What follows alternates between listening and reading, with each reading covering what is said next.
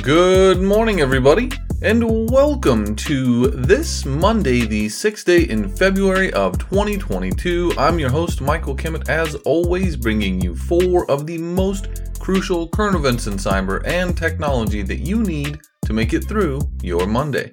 We're going to start with some research that points to how the North Korean state is evolving their cyberspace operations.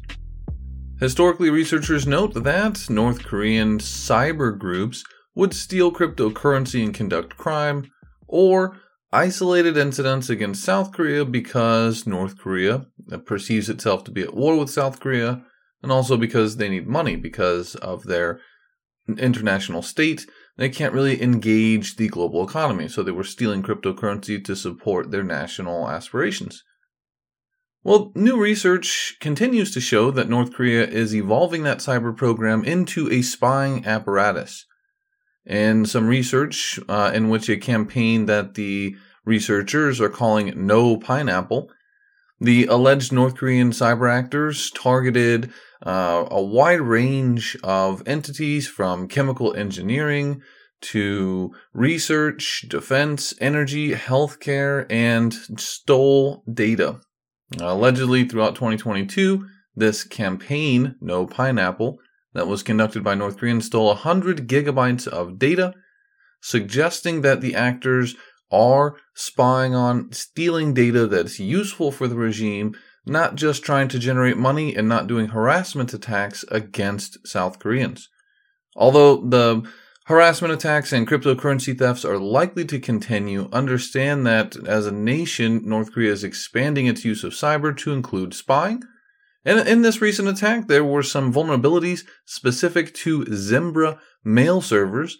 So if you use Zimbra mail servers, just know that it is at least one of the things that North Korean cyber actors look for when they want to exploit someone. So you need to consider the security of those Zimbra servers and update for any vulnerabilities that have patches so that you are not the next North Korean victim. We're going to fly back to the state of Florida in the United States, where the Tallahassee Memorial Healthcare Hospital, or TMH, is no longer taking patients unless they are a level 1 trauma, meaning unless you are seriously about to die, you cannot go to the Tallahassee Memorial Healthcare Hospital, which is huge. And this is because of an unspecified cyber attack that took place on Thursday of last week. Now, this looks, smells, and sounds like ransomware, but we don't know for sure yet. What we do know is that if you did not have a life-saving procedure scheduled, or if you had an elective surgery or an appointment, you were likely rescheduled. And this demonstrates that cyber criminals are targeting those entities that have impact on day-to-day lives of people, because the thought process is that the pressures of wanting to service people, both because it's a life-saving thing, as well as because stock prices and revenue streams need to continue, are all factors that would make an entity like Tallahassee Memorial Healthcare pay any ransom. Again, we didn't see a ransom yet. Doesn't mean there wasn't one. Looks and smells like one. More details to follow. We're going to take another flight, this time to a British territory. The British territory in question is Bermuda. Now, Bermuda is fairly small with less than 100,000 people living there, but all of their government offices are closed, and the government there is actually encouraging people to unplug sensitive electronic equipment. There is almost no internet connectivity across Bermuda. And that's because of widespread power outages. Now, it's unclear what caused these power outages. It could be as simple as an equipment failure. But the real fear here, and the thing to take away, is that our internet is reliant on electric power. And electric power can be historically targeted with cyber attacks. Again, it's not clear that's what happened here. There's a lot of conspiracy theorists claiming that a cyber attack happened. There's no proof of it. Most of the time in these cases, it's a faulty equipment or a mechanical or human error versus a cyber attack, although it's important to see what services are impacted, in this case internet, because if someone did conduct a cyber attack, say against you, wherever you happen to be located, it could impact your internet. Another key takeaway for people is that we have increasing amounts of technology in our homes, ranging from gaming consoles to servers, computers, internet routers. If there's a particularly bad internet outage and the power is flickering as officials try to get that power back online, you might want to consider unplugging that equipment to protect it from unwanted surges that could damage your technology. And that's where we're going to end today on technology in Italy. A lot of flying today, but if you were trying to stream or watch the big game in Italy over the weekend between Spezia and Napoli, you may not have seen how that game ended up.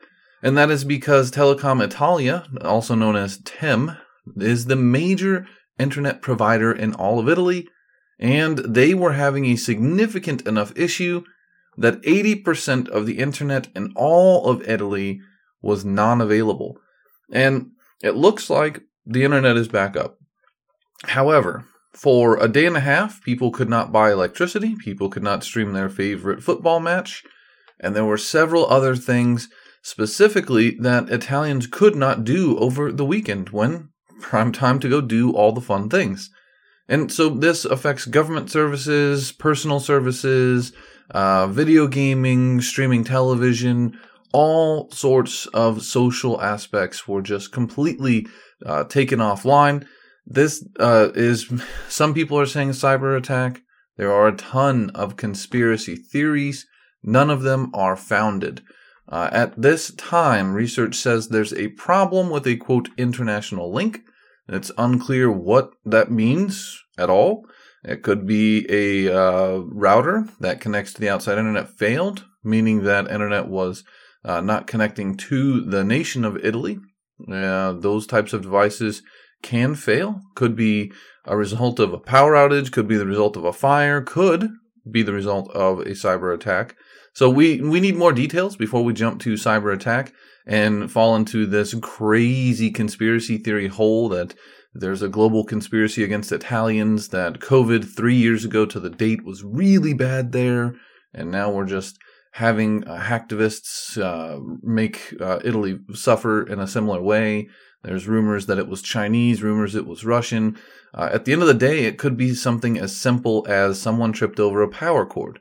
And it does highlight the need for large-scale organizations like Telecom Italia to have better disaster recovery plan, to more quickly be able to identify issues and restore internet. And so if you're a business that provides a service, you should consider what happens if you find yourself unable to do so. Do you have a disaster or a business recovery plan? How fast can you incorporate it and ensure that your customers, in this case, millions of Italians, can continue to enjoy their expected, as they pay you, way of life?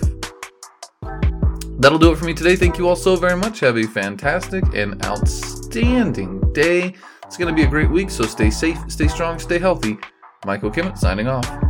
Ciao.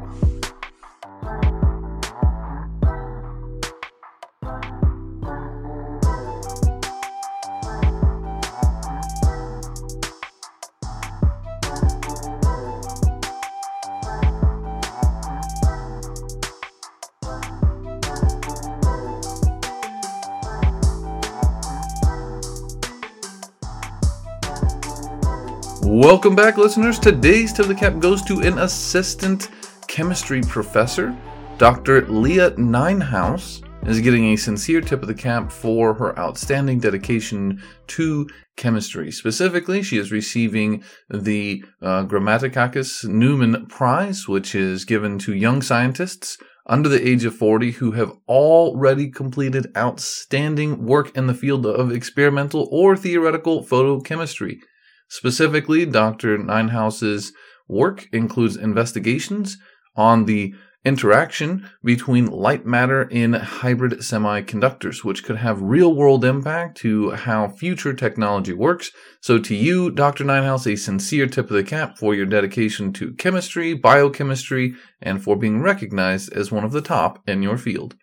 And please keep on sciencing.